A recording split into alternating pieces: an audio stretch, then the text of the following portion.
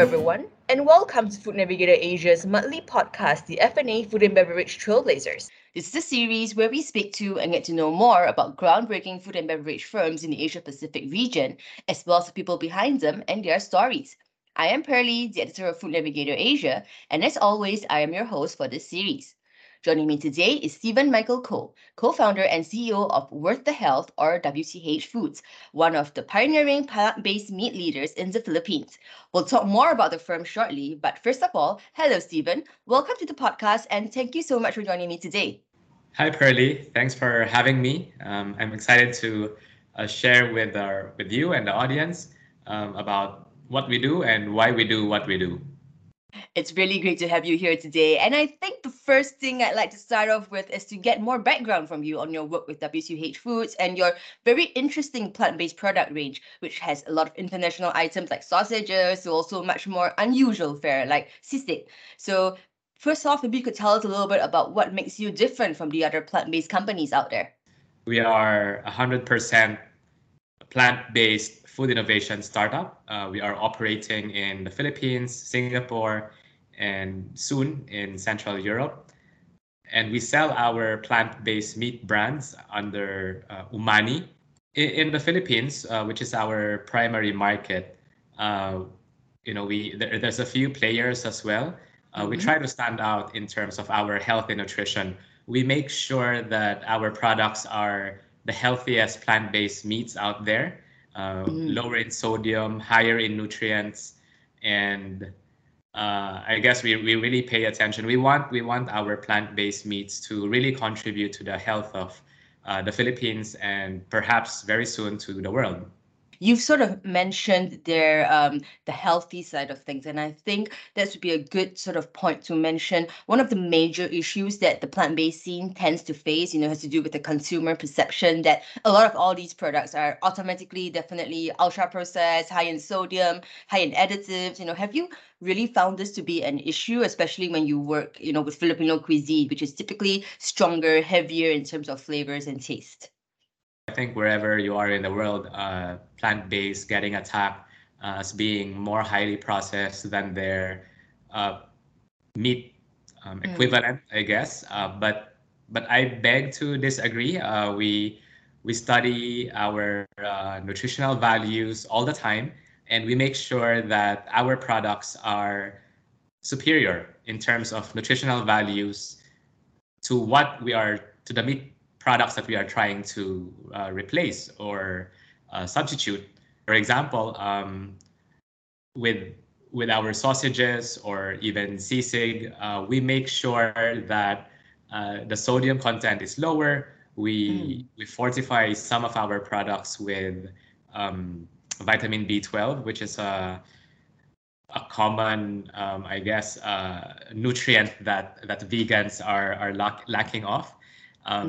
And of course, like there's zero cholesterol, and you get your plant fiber since it's made of plants. Here in Southeast Asia and even in the Philippines, there is a slight, I guess, misconception that healthy products are not delicious. So we also have to push for that delicious angle. And as a food company, that's what really gets people to repurchase your products, the taste, and of course, a price that could be that's affordable to the target market. So for us, it's taste number one, and then price, and then nutrition comes in very, very close, more than your sustainability or animal welfare, especially in Southeast Asia. And I think you mentioned the sisig, which I think it's a very local Filipino dish. Traditionally, I think it's a minced pork and chicken liver dish, which is really interesting. And then I think there's also another local dish you have, which is tapa. I think it's usually a dried or a cured meat product in the conventional sense. So these are very, very local products. So I'm wondering, with this localization, how important have you found localization to be, for your business growth and for, achieving some consumer acceptance and interest? Are you seeing these local dishes to be more popular than, the other items like sausages and so on? The problem statement that we were trying to go for was, what the West or the Western brands offer in terms of plant-based meat are not really applicable to the Southeast Asian behavior or palate. We don't eat a lot of, I guess, American style burger patties or American style sausages, and that's why we developed a more localized products suited for the Filipino palate. So even our burgers and mince and sausages all have that a Filipino twist, if you could say. Yes, it's a bit more flavorful, a bit more salty, but designed to be eaten with like rice or starches. So those are the, I think, the nuances of local culture.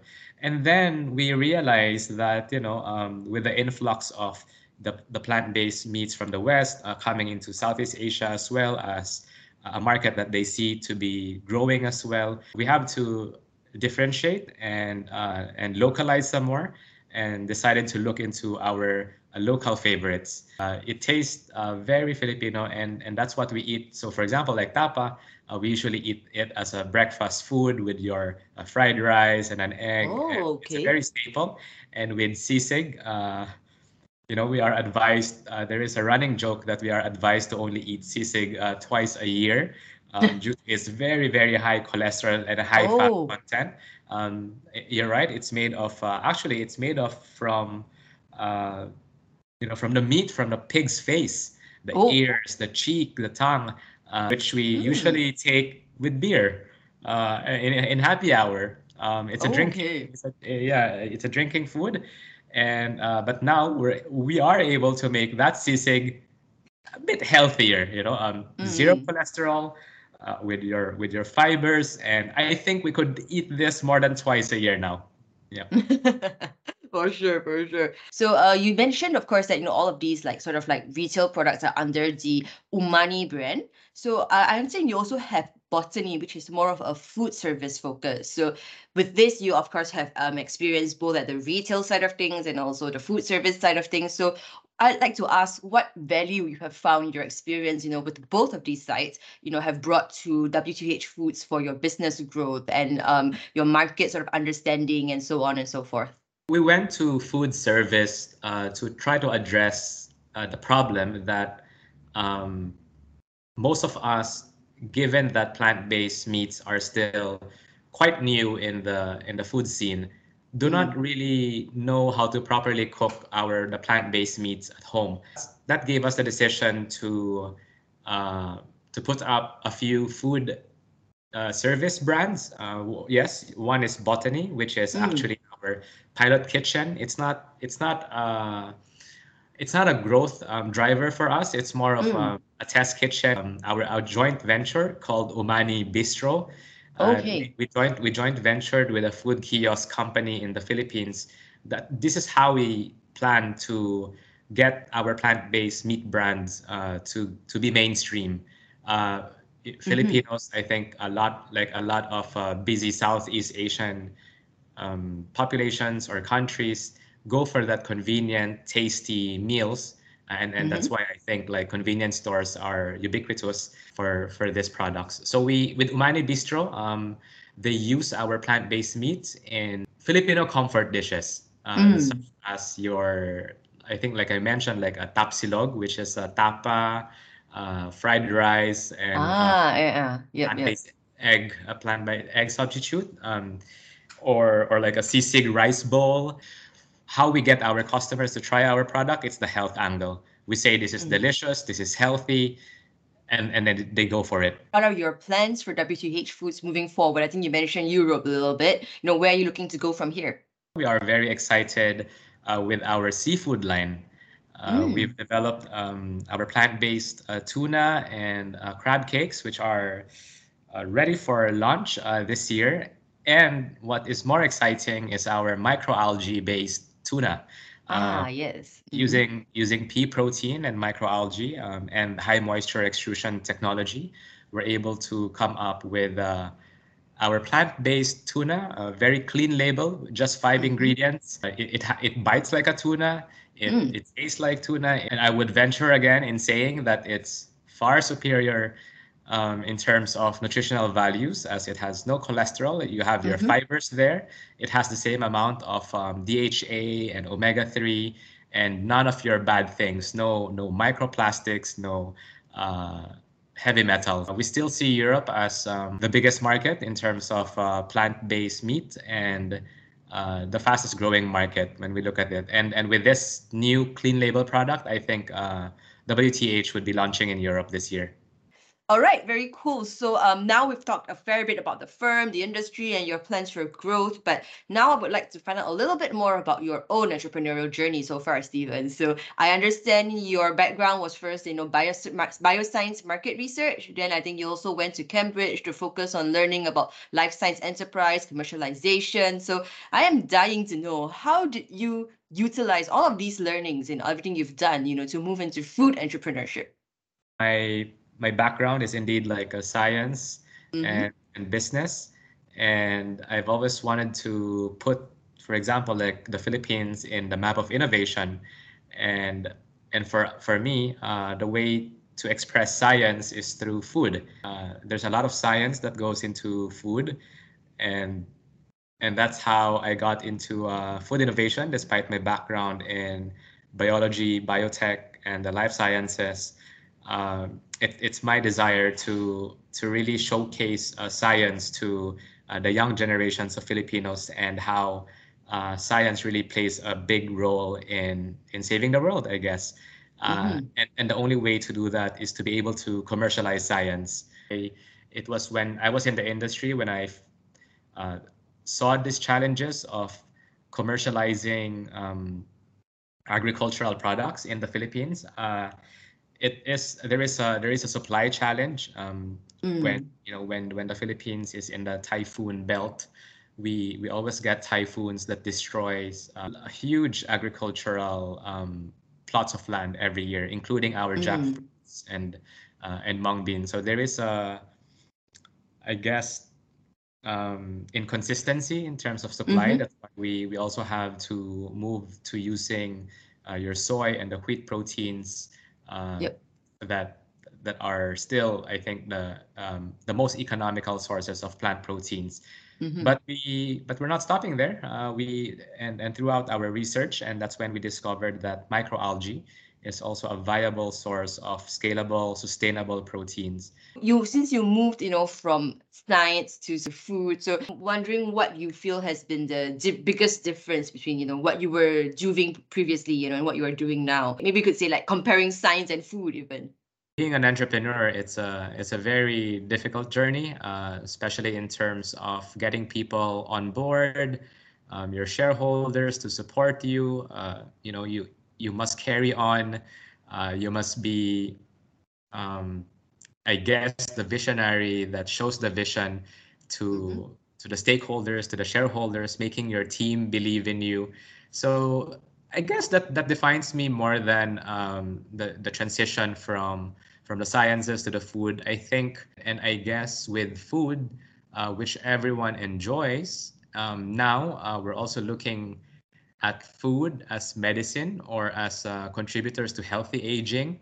It cuts across generation, from from when you're a baby to when you're an elderly. You would be needing food as a source of enjoyment and nutrition, and not just as for sustenance. So that's I guess that's what's really interesting. It's very different, I guess, from the different sciences where it could cut across culture, but with food as well, culture is very much a driver as well, and that's why localization is very important to as a food brand or as a food company.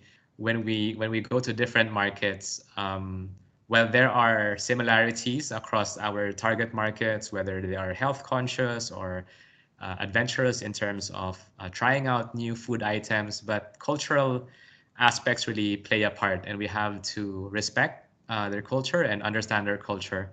And that's why I think personally as well, we are not advocating for the total eradication of animal meat, as we understand that animal-based meats and food and dishes are still part and parcel of a lot of different cultures and religions.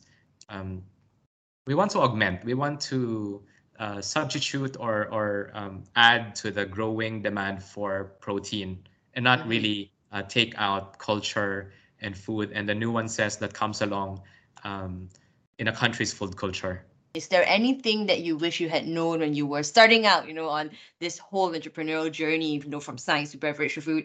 Anything that you might have changed if you had known this in advance? I think the way to do business, there's many ways to do business.